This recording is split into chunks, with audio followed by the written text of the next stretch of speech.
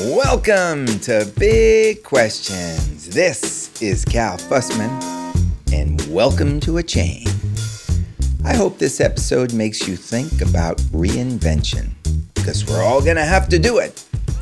I was reading a piece on Medium.com the other day by Yuval Noah Harari.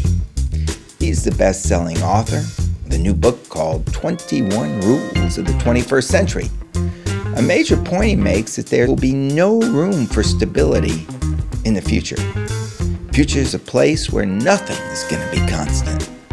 Maybe that's why one of the questions Jeff Bezos likes to ask is, what's not going to change? Listen to Harari. If you hold on to some stable identity, job, or worldview, you risk being left behind as the world flies by you with a whoosh. Given that life expectancy is likely to increase, you might subsequently have to spend many decades as a clueless fossil. To stay relevant, not just economically, but above all socially, you'll need the ability to constantly learn and to reinvent yourself, certainly at a young age like 50. So that's what this episode is about, and more, because this episode is with a guy who lived this. Chip Conley. Chip's got his own book coming out today. It's Tuesday. It's called Wisdom at Work, The Making of a Modern Elder. You'll get the full landscape once our conversation starts, but just a little background. When he was in his mid-20s, Chip bought a no-tell motel used by pimps and prostitutes in the Tenderloin district of San Francisco. This was back in the mid-'80s. And he turned it into a boutique hotel called the Phoenix. Some smart decisions turned the Phoenix into the place where bands stopped when they came through town to perform. And the rise of the Phoenix led to many other hotels that turned into a chain called Joie de Vivre. In fact, Chip had 52 of them about 20 years later. He was at the top of his game, and then, well, that's why you got to listen to the podcast, so you can find out. The important thing is that his reinvention turned him into a mentor to a young guy named Brian Chesky. Brian had just started Airbnb when they met, and what you've got in the story of their coming together, a merging of elder and up-and-comer, is a recipe for success. It's a recipe for success for you. If you're younger, it'd be wise to seek out a mentor who can give you years of experience in a single conversation. And if you're older, it'd be wise to seek out somebody young to teach, because when you do, you're going to put fresh eyes on this new world that's coming fast. I went through a similar experience a few years ago when I met a young guy who dropped out of college, Alex Benayan. He was trying to write a book about the meaning of success. I mentored him through that book, 3 nights a week, hours a night, for years.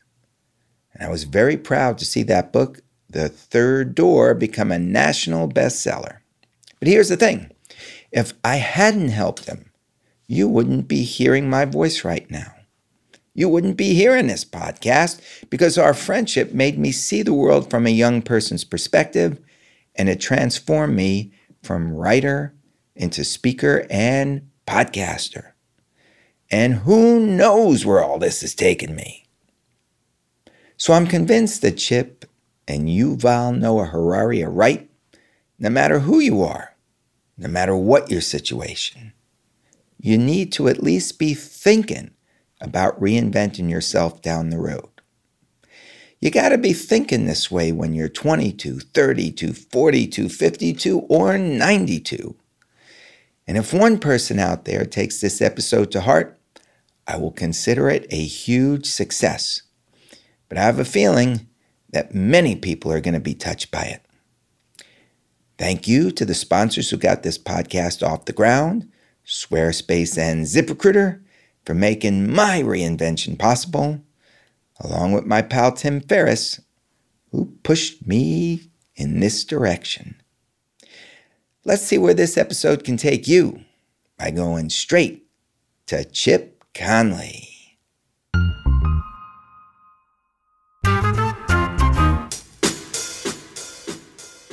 Thank you. Thank you, Cal. For we got coming back. Here. We got, you know what? This is a definite upgrade from our last conversation. And it's the first time that I'm actually grateful that technology bewildered me, befuddled me, knocked me down, because we did our first conversation over Skype.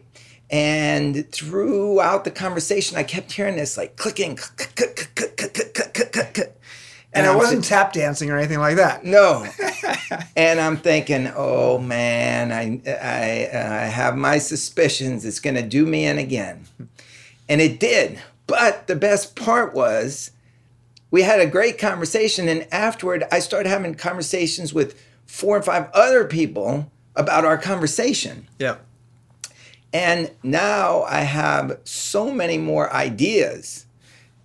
So this is going to be, we got the upgrade on the beach. Yes. And we're going to have an upgrade in the conversation. Wow. All right. See, maybe the theme here is you wait a little bit longer in life and things just upgrade. And you thought it was getting worse with time, but maybe it gets better with time. That's the whole theme for this episode. Yeah. So, and here's the thing. One of the things I recognize is we often have moments in our life that tell us you've got a choice here. You can either cling to where you were at this moment or where you were before and just be determined to ride it out, or you can let go and you can move to wherever the river of life is going to take you. And so I want to start with that moment in your life. You're 50 years old. You're in St. Louis. I was 47. Oh, you're 47. I'm sorry, you were 50. It was 10 years ago. Right. 10 years ago. And I'm 57 now. So right. This is interesting, Cal, because just this morning, just before you got here, I had breakfast with a guy named Matt Polson, who's based here in LA, who had a flatline experience 2.5 months ago. And he was out for 4.5 minutes without a heartbeat. And he lived to talk about it. And so we just had brunch, and I've never met with him before. And partly because, gosh, you have a flatline experience, as I did on stage in St. Louis after giving a speech. And it's a life-altering experience. And so you want to share it with someone else. So my story was... Set it up cinematically so we could all see it like we're watching you on a movie screen, a big movie screen. Big movie screen is that I was... I was 47 years old. I was running a company called Joie de Vivre Hospitality, second largest boutique hotelier in the U.S. I'd founded the company 22 years earlier. I didn't want to do it anymore. It had been my calling until the light switch didn't have a dimmer. It went straight from on to off, and I had started writing books, and I was giving a speech in St. Louis, but I had a broken ankle and a bacterial infection in my leg. So I was... How'd you break the ankle? Broke the ankle playing baseball at Gavin Newsom's bachelor party. Gavin was the mayor of San Francisco at that time. He is soon to be the governor of California, and I was his mentor. And I'd been his mentor for 10 or 12 years as an entrepreneur, and then he became mayor. So you are right at this point where you step on that stage. You're at the top of your game.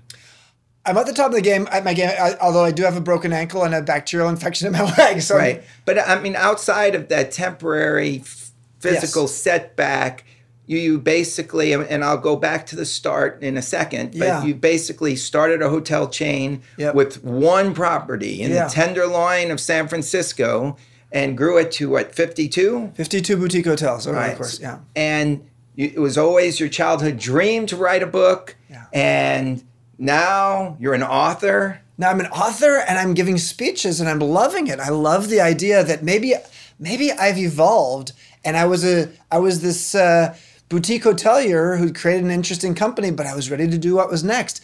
But I felt stuck.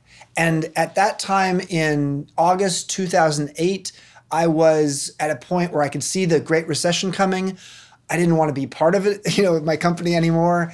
I had a long-term relationship ending. I had a foster son going to prison wrongfully. I had a close friend who had committed suicide. His name was Chip, strangely, same name I have. All that had happened, and then I end up on stage and give a speech. This is interesting because at the same time that you're at the top of your game business-wise. Correct. I mean, putting aside the upcoming recession, which you didn't know. I didn't cause. You could have a vibration that was coming, but you didn't know what was going to happen. You have worked all your life, and basically you're at the high point. I'm at the high point of my game, and I gave a speech, the crowd loved it, and I sat on stage signing books. After the speech, the second woman came to me, and she's an African-American woman, and she looks at me and she says, "You're awfully white." And I didn't know what she meant, and that's the last thing I remember. And I was white because I was about to go unconscious in my chair, which I did. I slumped in my chair.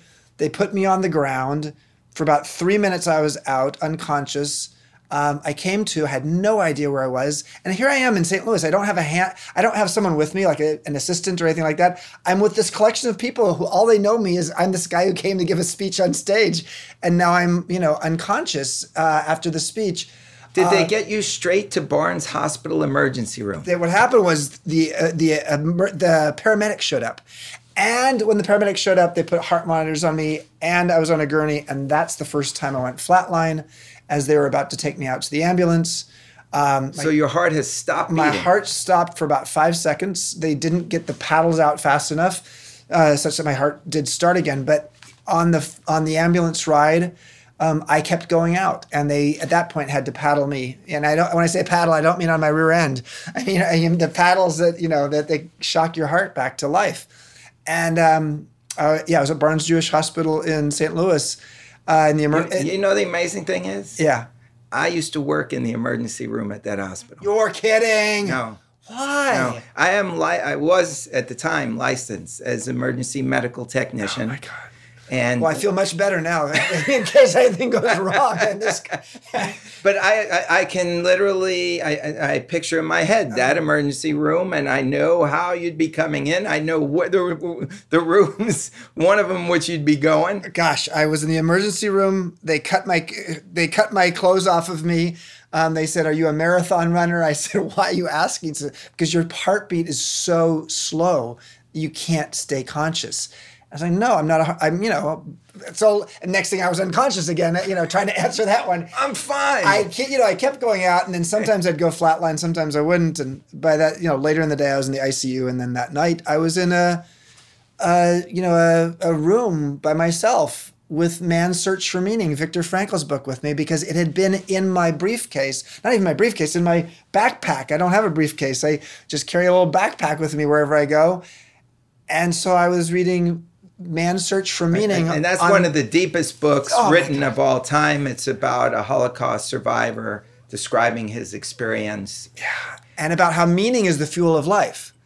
And so that night, I'm in this room reading a book about meaning and the fuel of life, not able to sleep very well. And my dad shows up the next day, and he says, "Well, we're getting you back to San Francisco." And I said, "No, on this tour, I was going to go give a bunch of speeches also in Toronto as well as in Houston. Those folks in Houston booked me a year in advance. They have 400 entrepreneurs in a room. It's a half-day thing. I want to go do that." This was 2 days after my flatline. And he said, "You know what? Let's do it." And everybody else in my life was like, "What the hell are you doing?" But 2 days later, I was in Houston giving a talk related to my book, Peak, How Great Companies Get Their Mojo from Maslow's Hierarchy of Needs. On Maslow's Hierarchy of Needs, I was barely on the pyramid. But I went to Houston, and my dad, after giving this talk, said to me, because he stayed in the back of the room just watching me like a hawk to make sure that I didn't all of a sudden start having a seizure or something. Right. And at the end of the talk, he said, "I came to St. Louis to make sure you didn't die. I now see how you want to live. We have to figure out how to extricate you from this identity you've had as the CEO of this company you started 22 years ago." Because he had been saying, stop being a wimp. this is what you're supposed to be doing. You're doing a great job. You're at the top of your game. This is what I was talking about. One of the things that's interesting is that the world is going to tell you to keep doing it even when something inside of you says no. Now, of course, something inside of me said no to the point where I had a flatline experience. And it was like a divine intervention of saying, yeah, let me raise my hand and say, I don't want to do this anymore. The fact that my dad 2 days later could see me give my 4-hour talk and then workshop that I was doing with these entrepreneurs, he says, I didn't want you to die. That's why I'm here. But now I see how you want to live. We have to figure out how to get you out of and extricate you from this company that you've created and this identity that is completely affixed to how people see you and how you see yourself. And so 2 years later, literally 2 days after this, you knew, okay, there's a big change coming. Yeah, I knew it beforehand. And I had even, there's an organization called YPO, Young Presidents Organization. I was in it, and I had a group, my forum, and I'd been for the prior few months saying, in weird ways, I'm hoping for cancer or a car crash. Literally said that to them, partly because I said, I want an excuse for how I can shift out of what I'm doing here. I don't want to do this anymore. I want to be a writer. I want to, go out and give speeches. So weirdly, then I break my ankle. I have a bacterial infection in my leg. I have an antibiotic. Be careful what you wish for. Well, and ultimately the way they explained it was that I had probably an allergic reaction to the antibiotics. Okay. But so let's just take this briefly back to the beginning. So if this is a movie and that was the opening scene, let's just show the viewer where you were as a kid and quickly take it through the process of establishing that boutique hotel chain and getting to the top of your game. Yeah.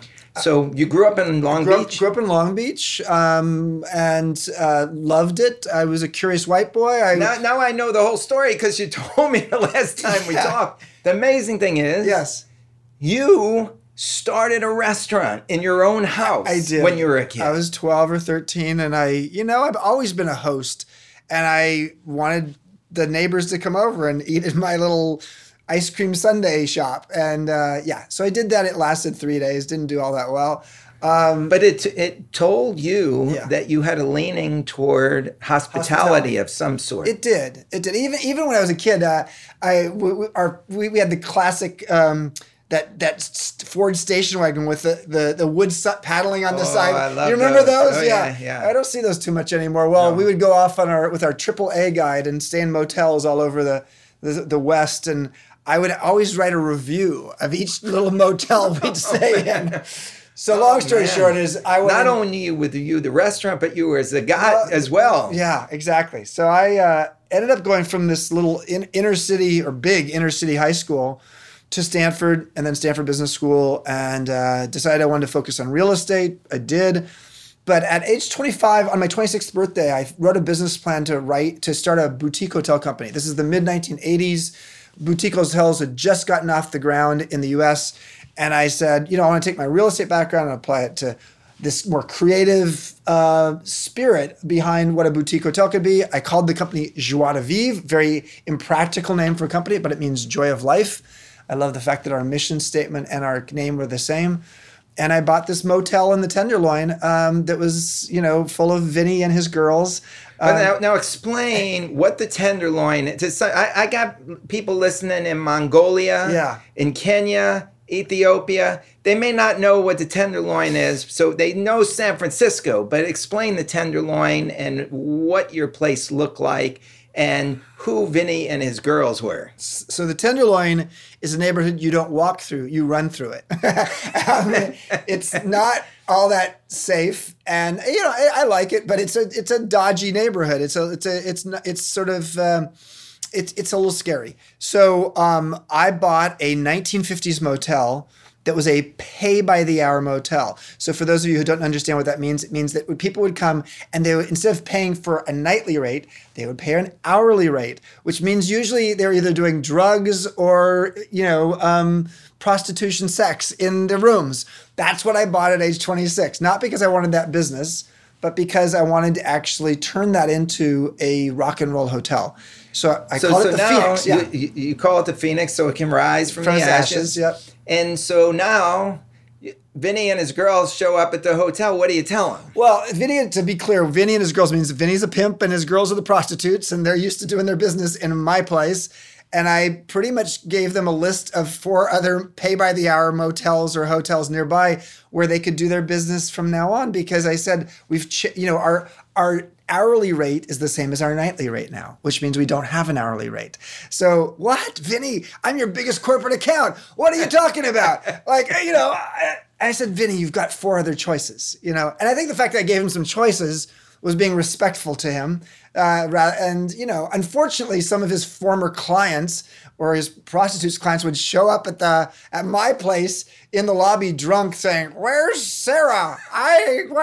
Sarah and I are supposed to have an appointment." I was like, no, his whole business is over there 2 blocks away now. Oh, no. Like people in my lobby would say, like, "What was that about?" I didn't have to Don't worry about it. Just a mistake. So that's how I got started. The Phoenix became a well-known rock and roll hotel. All kinds of celebrities ended up staying there. No, but it's a very interesting the way you figured that out. This is a great tip for anybody in business, because as soon as I heard it, I said, whoa, you have just magnified my speaking career exponentially.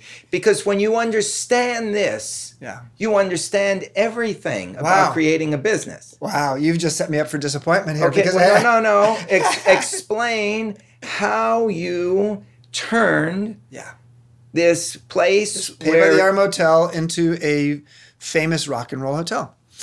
Well, so obviously we fixed it up, made it nicer, but we had a grand total of $200,000 for the renovation of the whole hotel, which isn't a lot.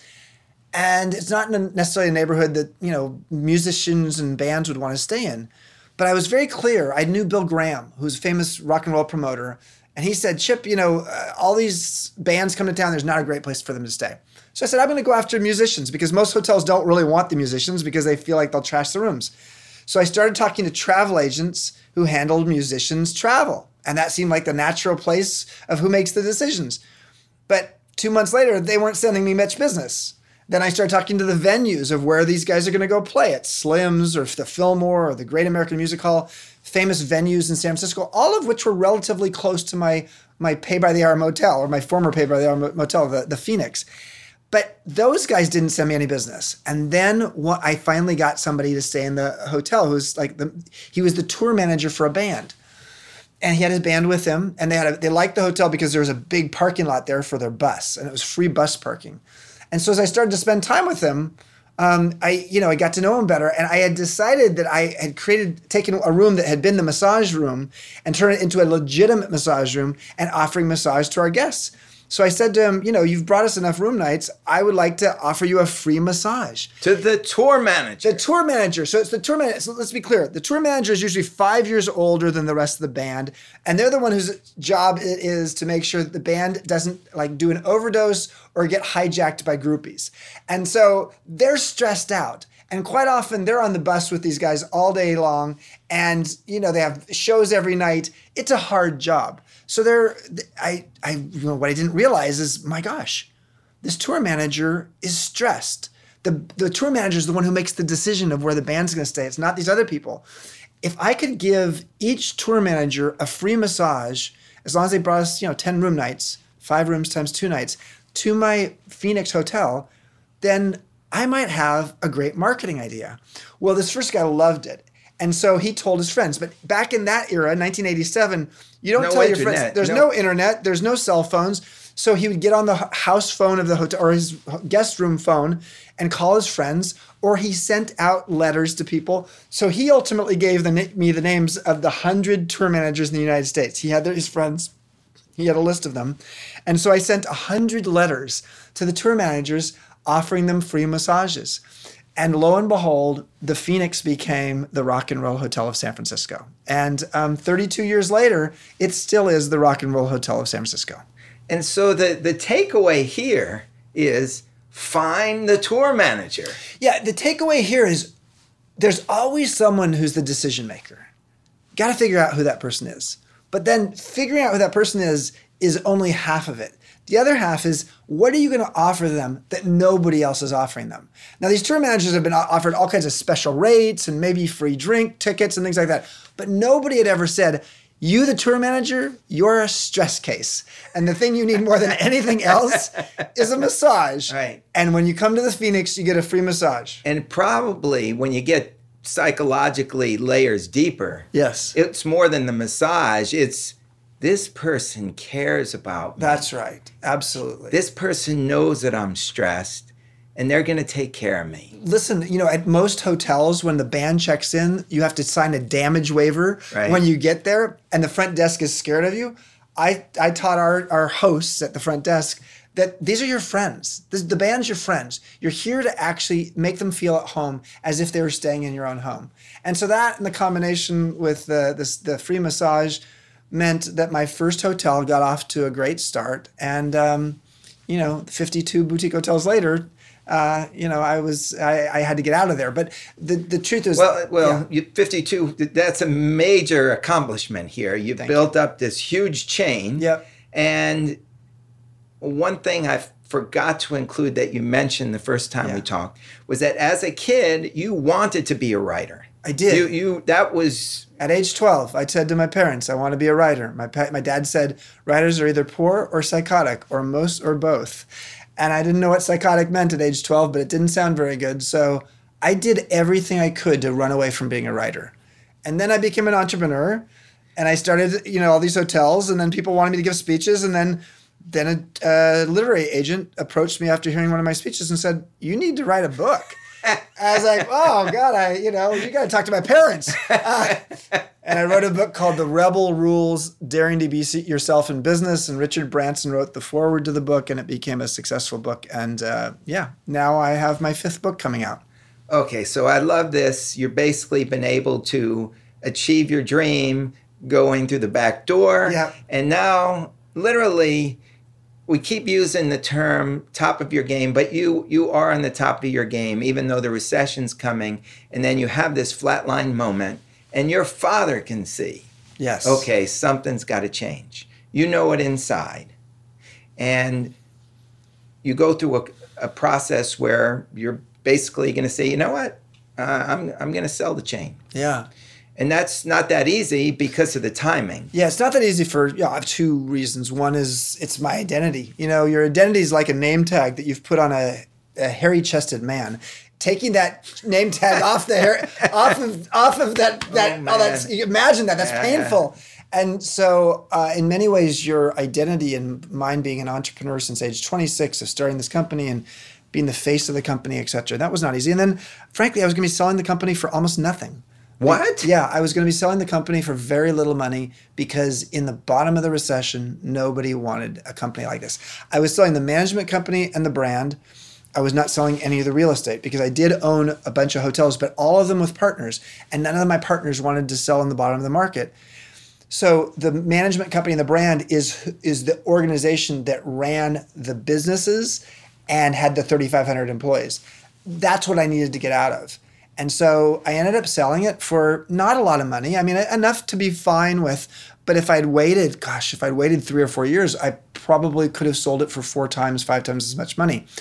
But what I knew is I had had a flatline experience, and I didn't want another one. This is the point. It seemed like you were in that situation that I described at the very beginning. You could either cling to the past, wait for that time, that 3 or 4 years to pass, and then hopefully you cash in, or you can let go and say, where's life going to take me? Sometimes you actually have to make space in your life and see what shows up. I mean, whether that's the end of a relationship or a marriage and saying, okay, you know what, I'm going to be single for a while and let's see what shows up. Or it could be ending a career or a particular job and saying, I'm going to take a break. I'm going to take a little bit of a sabbatical. In my case, I just knew that I didn't want to do what I was doing anymore. And I wanted to write a book. I did that flatline experience taught me that I wanted to write my next book, which is my 4th book called Emotional Equations. Weirdly, that book turned into a New York Times bestseller. So it was like this sort of like a wink from the heavens looking at me and saying, you know what? I think you were supposed to actually leave your job, That leave little your career. kid knew what he was doing. That's right. I think you're supposed to be a writer, and so I did. So I wrote that book, Emotional Equations. It came out in 2012. But then I had some space in my life again, and I figured, okay, I'm going to become the world's leading expert in festivals. That was my next thing I was going to do. And that this hit such a sweet spot in my heart because I had the same dream. You wanted to be the world's leading expert in festivals? And I still do. I'm going to say it out loud now. Yes. I've harbored this for a long time because back in the day when I had this idea, my idea was to go to every festival in the world. Oh, well, that would take a few lifetimes. Yes. And the best. Yeah. The best festivals. But you know what? Sometimes the little ones are the most interesting ones. Are the best. Yeah. But I wanted to go around the world and hit every festival and write about it. Yeah. And so when you said that to me, I felt a deep connection with you. Yes. And I get it. I get it because what's better than going around and seeing people celebrate? It's on their best days. Collective effervescence. There you go. This is a term that came from Emil Durkheim, a sociologist from over 100 years ago. He was studying religious pilgrimages, and it's a beautiful term. Collective effervescence is when your ego and your sense of separation evaporates, and what comes in its place is this communal joy. It's part of the reason people go to Burning Man. It's the bubbles in the champagne glass. It's the effervescence, exactly. And so I did start that. I started going around the world. I went to the Kumbh Mela, Maha Kumbh Mela, 100 million people at the Ganges River in India. Man, I never got there. Yeah, well, you still can. You still can. I will. Every 12 years they have the big one. And went to New Orleans Jazz Festival and Telluride Film Festival and of course Burning Man and what was that one? The one in Siena. Il Palio. Yeah. Oh my God, that one was amazing. You do That's know it. what I want to do. Il Palio. That was in my top 5. I was just in Siena. It was right after the race. But I'm going to get back to that one. July 2nd and I think October 2nd or October 16th, every year. Long story short, I was doing that. It was more of a passion project. This was not a business. Created a website called Fest 300, and we had an annual list of the 300 best festivals. Is this still going? It is. It's actually merged with a company called Everfest, and so the Fest. I heard of Everfest. Everfest and the Fest 300 there's a Fest 300 list still on Everfest. So, long story short is in early 2013, I got a call from a guy named Brian Chesky, who I really didn't know. I didn't know who he was. He was the CEO and co-founder of a company called Airbnb. I didn't really know what Airbnb was 5.5 years ago. I had heard of them. I thought they were a subsidiary of Couchsurfing. I didn't really know they were this fast-growing tech company that was opening up the idea of home sharing globally. So he said, I want you to be my in-house mentor, and I'd like to have you help us become a hospitality brand globally. Sounded great. He said, will you help me democratize hospitality? And I love that. Democratizing hospitality and helping micro-entrepreneurs open their homes, all that sounded good, but I'd never worked in a tech company. And how old are you now? I'm 52 at that time. And not tech savvy. Not tech savvy at all. The average age at Airbnb at that time was 26. I was twice the age, and I never worked in a tech company. This feels like me. I never used a Google Doc. I didn't. I'm at home, brother. Et cetera. It was really awkward, and so I said yes. And then the first week, I was in a meeting with a bunch of engineers. And it was just me and the engineers, and I was trying to be invisible because I didn't know what they were saying. They were talking a language I didn't understand. And then the 25-year-old wizard who was running the meeting turned to me, the new red meat in the room, and said, if you shipped a feature and no one used it, did it really ship? And I took philosophy in college, so I know about the tree and the forest and all that stuff. Singing your song. But I never took any computer science. I don't know what does it mean to ship a feature? But that wasn't the question. It was a philosophical question. It was a philosophical question about the idea of a tech company sending out to their users some new feature, but nobody uses it. So do you start over and create a new feature is what he was saying, but I didn't know what it meant to ship a feature.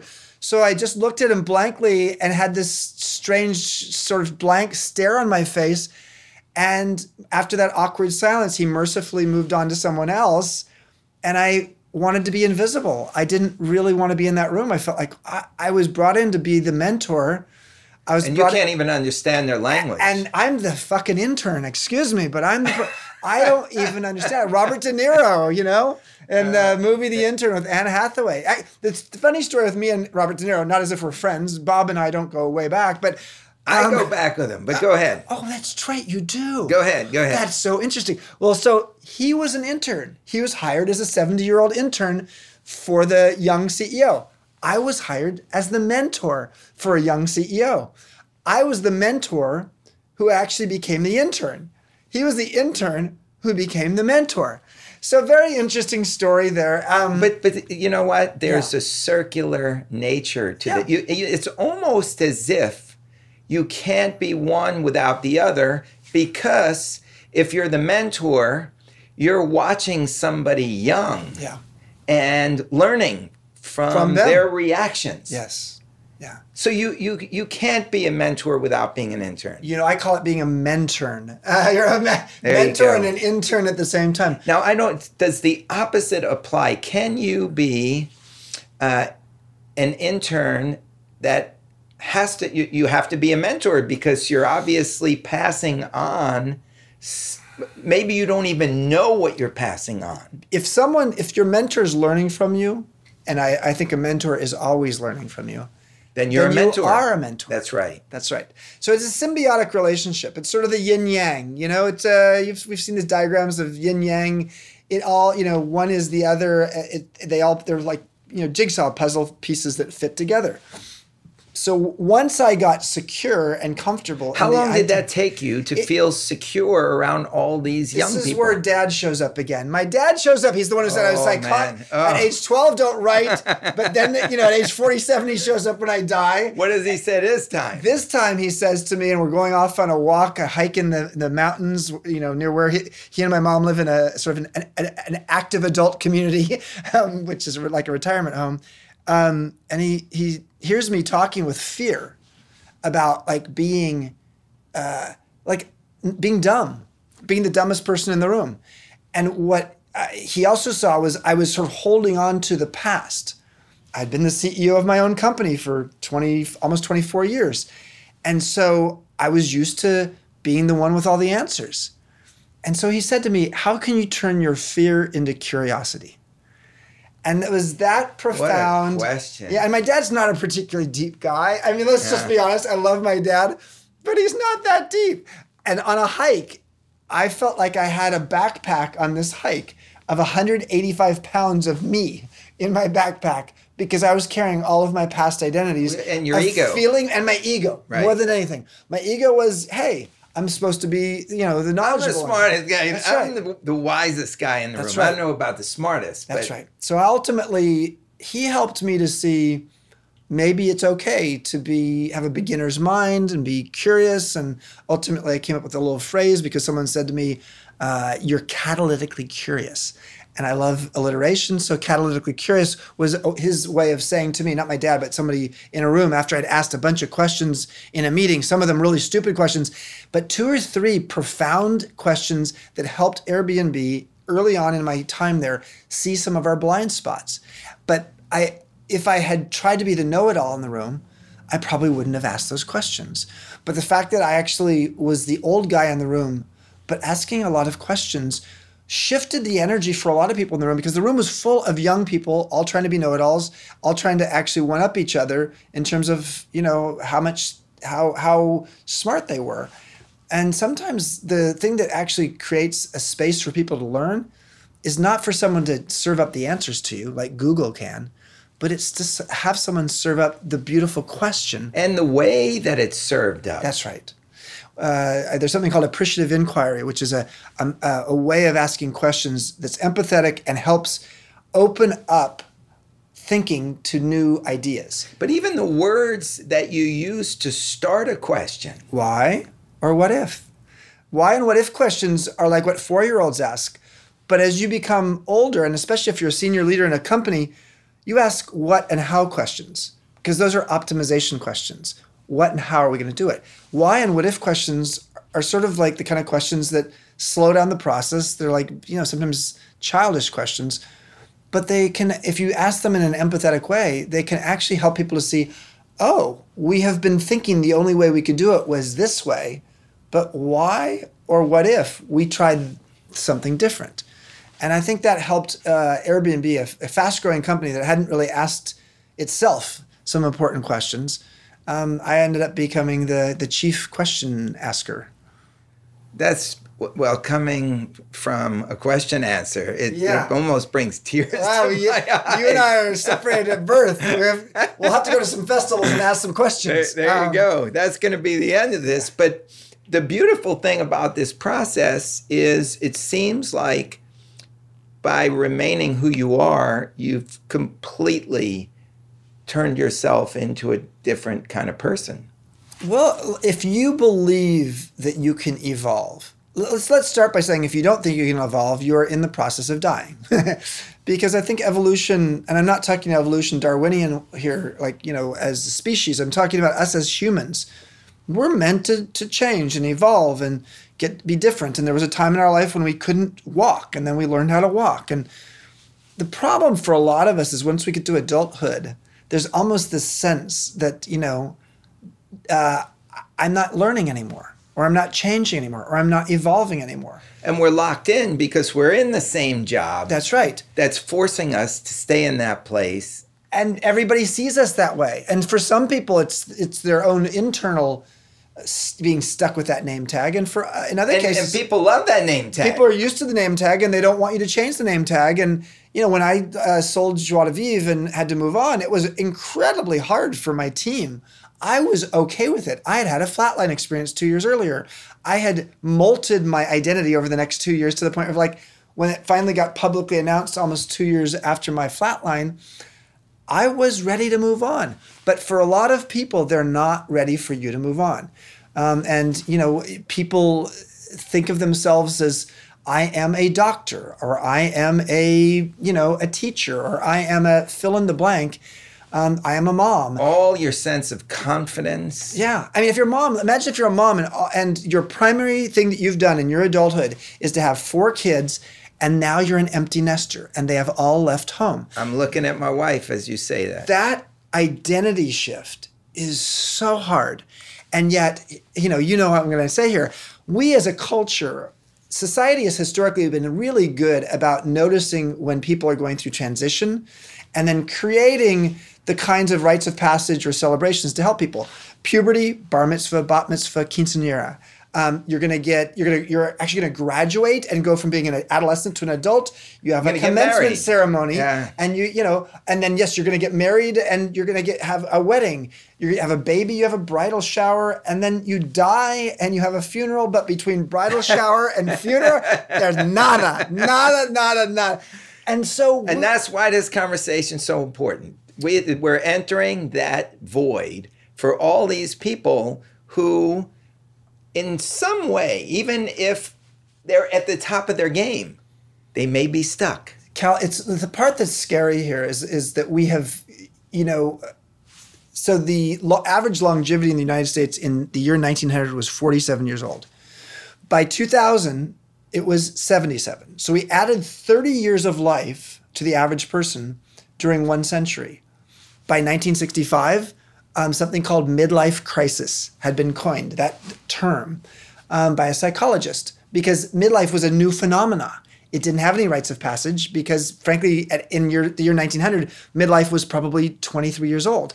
So 53 years ago, midlife crisis was coined. We have done zero in half a century to create rites of passage around midlife, or to recognize that people go through transitions, whether it's changing their career, getting divorced, having an empty nester syndrome, all of having menopause. All of these things happen. I mean, I've never heard of a menopause celebration. There's not, for people who are sort of in the pagan world, they do things like that. But for the average, Joe or Jane, They don't. And so And it's basically treated in silence. it's treated in or silence. maybe if you have a good friend that you could confide in. If you're a woman, you may have a collection of women that you can talk to about it. If you're a man, you man up and you don't talk about it. And this is the sad part about why, suicide for men in their 40s and 50s is rampant, partly because there's really a lot of transition happening during that time. People feel more and more irrelevant, and they don't have anybody to talk to about it because, men... I just heard this amazing fact, Chip. Radha Agrawal just wrote a book called... I love her. She and I are doing a book party in New York on Tuesday. I wish you were going to be there. Man. Oh, my God. Belong. Man. She and I are doing a party on Tuesday, literally. I was supposed to be there, and it didn't work out. But she told me this fact, that 1 in 4 Americans do not have a friend that they can confide in. Well, that's actually, I would say it's bigger than that. That seems 1 in 4. That's actually, that seems... That's a good number to I think you. that's a good number, yeah. Oh, no. No, I think it's... But this is really serious when you... Cause I would say that's 1 in 2 men then. Because Wow. I'd say almost all women have someone to confide in. So I would say it's 1 out of every 2 men don't have that. That's probably the part that I would suggest. Well, men may have always had trouble confiding, that quote that you cite from Thoreau. About quiet desperation. Living Yeah. a life of quiet desperation. It seems now we're having an openness, partly for the internet, even though it's closing us down. Yeah. It is opening us Yeah. up to making these kind of changes. And here I got this my brother, late 50s. He just left his job that he'd been in for more than 2 decades, and now he can do anything. And after talking to you, I call him up and I'm saying, why don't you look for a company of young people? And it doesn't have to do with anything that you've done in the past. It's just the wisdom you've accumulated. And I told him, get Chip's book, read it, because just looking at life that way, you may realize that you're going to go to a whole new terrain. And not only that, but the young people, I know this from my own experience, they are searching Thirsty. for older people to become what used to be this world of apprenticeships. Yeah. In way back, and now that we're moving so quickly as a society that I don't even think we really have a structure for a lot of these young people to have an older person say, look, this is kind of the way it's done. Yeah. Well, I think, I would, the way you just said it, I would be cautious about that, only to say, this is the way it used to be done, and there's something to be learned from that, and it is evolving. Because it may not work anymore. That's right, exactly. So here, I think, let's be clear about what it means to be what I call a modern elder. It is not about the traditional elder of the past who was held in reverence. It is about relevance. And relevance means that you are able to use maybe timeless wisdom and apply it to modern day problems and modern day issues. And sometimes that requires you as a modern elder to be the intern as much as the mentor, which means you need to be curious and wise.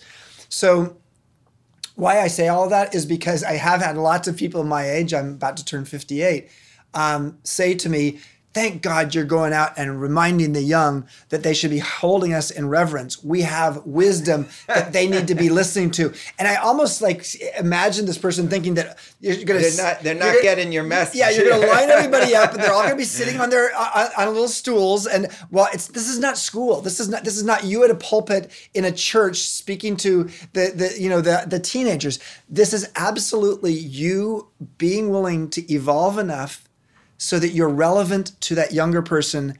And then once you have become relevant, they want to hear from you. Otherwise, you are their parent and they don't want to listen to you at all. And you know what? I apologize because I phrased it wrong when I said that. Because generally the way I would approach anything is with questions. Yes. So when I say this is how it's done, it would be done through a series of questions that would lead the person wherever they needed to go. Yep. Yeah. But having that older person there to ask the questions and then to say, well, I've seen this happen. I've seen that happen. Right. And that allows the younger person to gain Very much. years of experience in an anecdote. Yeah, exactly. There's nothing wrong. So for those who are taking notes here and will say, like, how am I going to do this? Very fine for you to talk about your history and your lessons.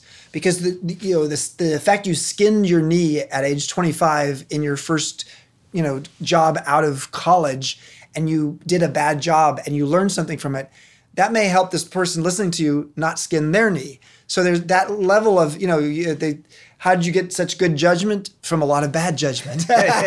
Really, a lot of that is being able to pass on your mistakes. That's right. So the younger people won't make them. That's right. So it's 75% of millennials in 3 different polls have said they would like to have a mentor.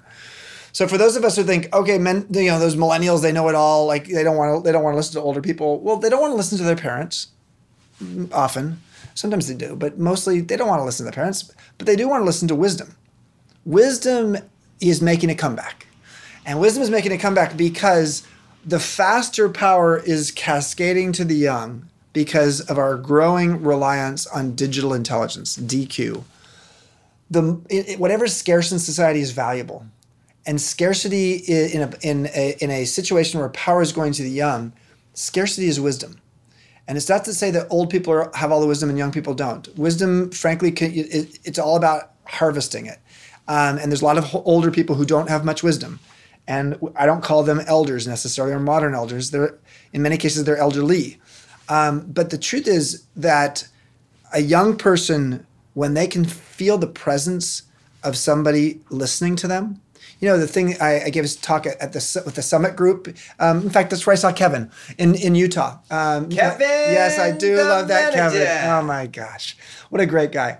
Great energy. We get to talk about Rumi stuff because he's Persian. But so I was in Utah, and right before I was giving my talk on wisdom to a bunch of people Kevin's age, mostly in their 30s, there was an owl outside, an eagle owl. I never knew that there was a certain kind of owl called an eagle owl. And so I was talking to the guy who was caring for the eagle owl, and the eagle owl was on my arm at one point. And I said, so what makes the owl the wise animal in the forest? And he said, it's because the owl is the best listener, has the best attuned listening. That speaks to what wisdom is. Knowledge speaks and wisdom listens. And wisdom listens means you're present. And we live in an era where we all have our smartphones, and therefore we're not all that present for each other.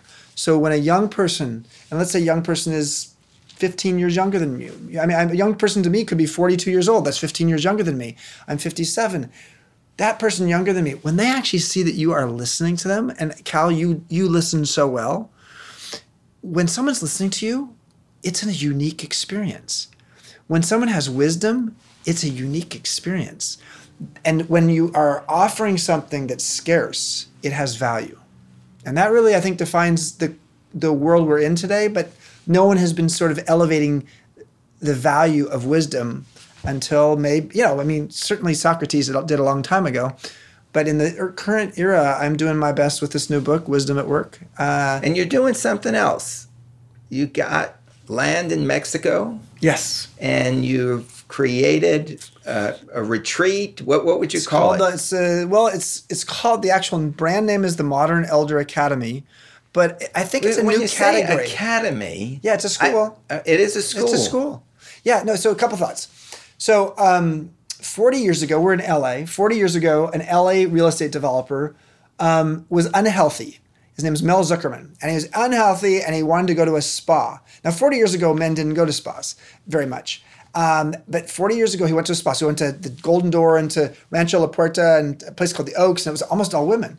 And he said, why isn't there a spa that's got more fitness in it and got health regime and things like that? So he created a place called Canyon Ranch. Canyon Ranch in Tucson became the category for a destination spa resort. What I'm trying to do 40 years later is create the category of the midlife wisdom school. And my property is called the Modern Elder Academy. And it is a school. And people come from all over the world. It just opened the first half of this year in a beta period, and now it opens to the public this November. And they come and they spend a week or 2 weeks long with between 12 and 18 other people in their cohort, same age, so midlife, and they learn how to repurpose themselves. They learn how to actually mine their mastery to see where their wisdom is. And they learn how to frankly get vulnerable about what transitions they're going through with people who are complete strangers. Oh my God, Cal, it's been phenomenal. We had 153 people go through the beta program. It was half men, half women. Men had an even more profound experience than women, partly because they were more parched in terms of being thirsty for being able to talk about going through a transition. And so, Now, do you bring in young people? We do bring in sometimes young people. We bring in young people to sort of talk about intergenerational collaboration. And we even have young people in some of the workshops as part of the cohort. I believe that middle age used to be 45 to 65, and now it's 35 to 75 because a lot of people feel irrelevant at 35, especially in the technology world. And people are going to work till they're 75 because they're going to live till they're 100. And for some people, you can't afford to retire, at the normal retirement age of 65. So we have people, in the first week of the program, we have a 31-year-old junior elder from Kenya whose tribe is actually sending her to Mexico, to the academy, and she's going to be part of the cohort. So normally we wouldn't have people below 35, but in her case, we made a special accommodation because she is a junior elder, and she wanted to come over and learn what does it mean to be a modern elder. And so I'm sure she'll teach a lot because, African society has had a long history of having, a respect for elders. But again, this is not about reverence and respect. It really is about remaking the idea of what does it mean to be an elder in the modern society.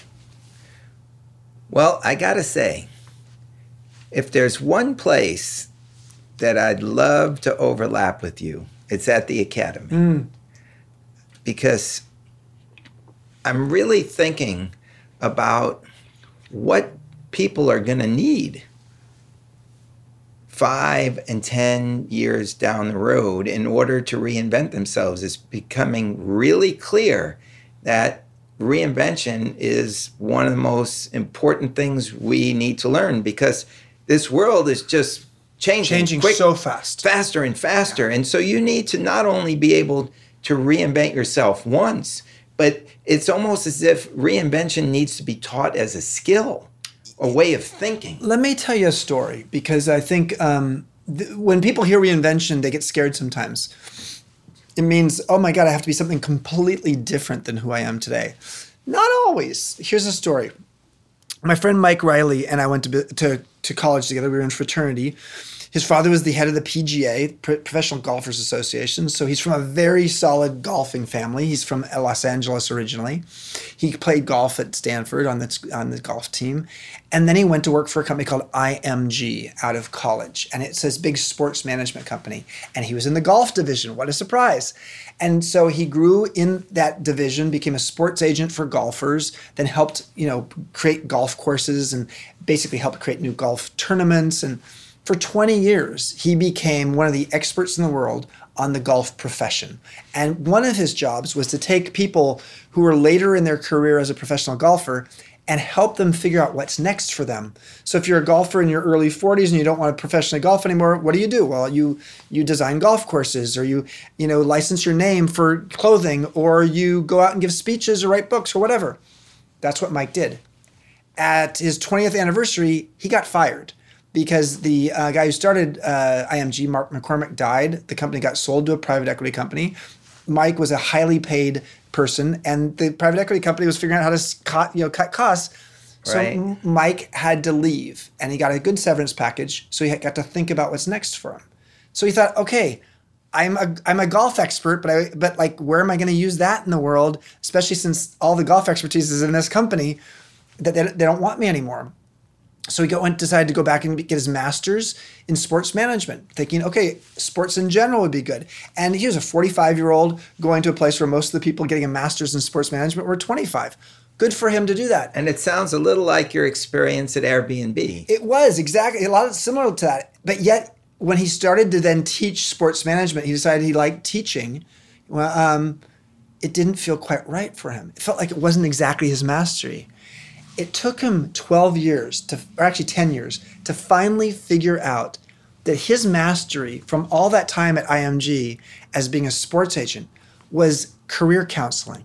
His mastery of what he'd gotten really good at is taking people in midlife or early 40s often, late 30s, early 40s, and help them to see what they could do next.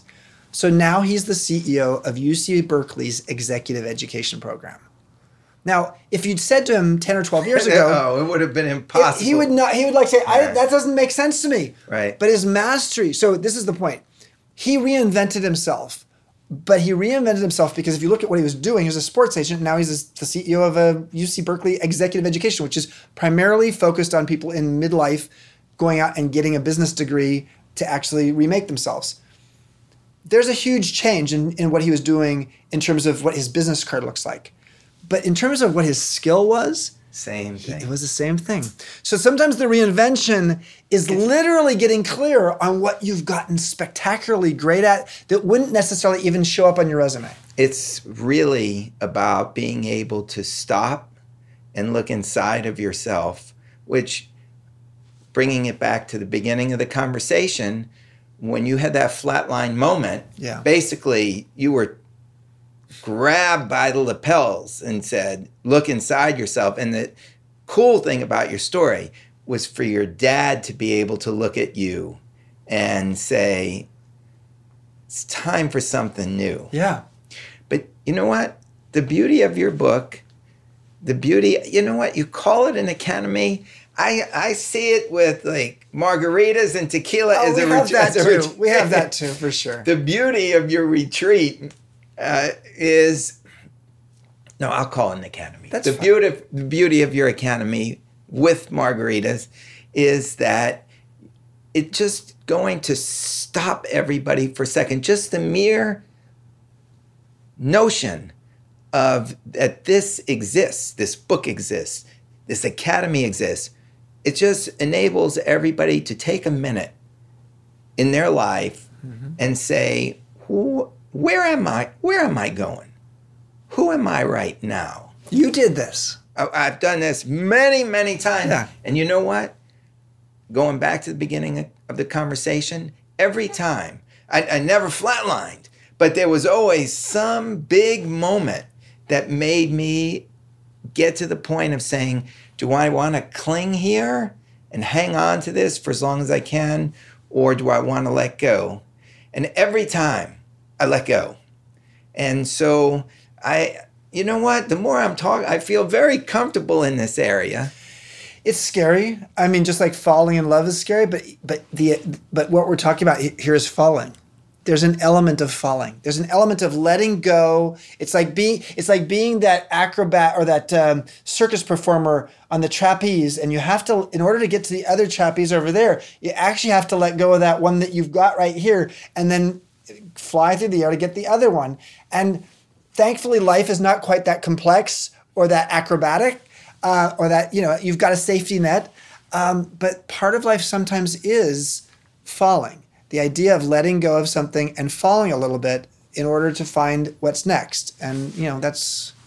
You just so beautifully described everything we've just spent talking about over the last hour.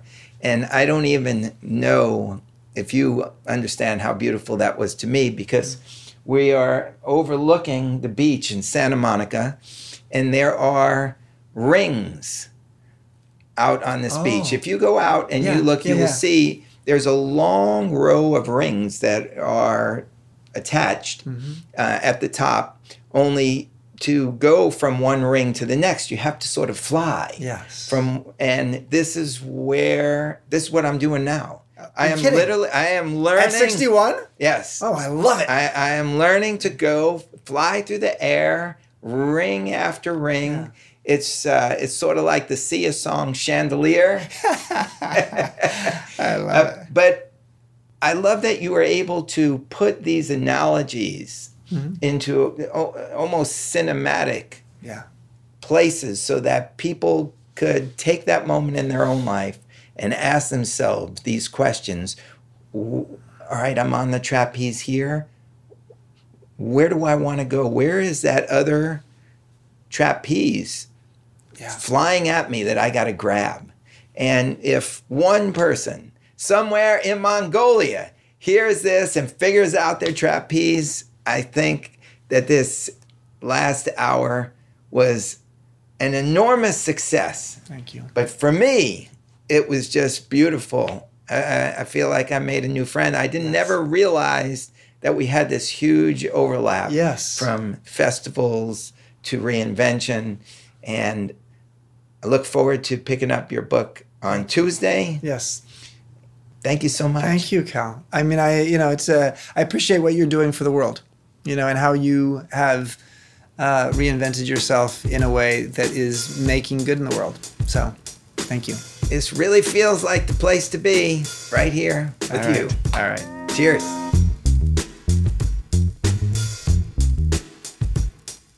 That about wraps it up.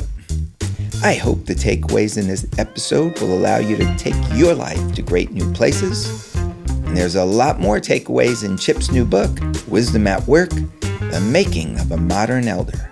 So check it out.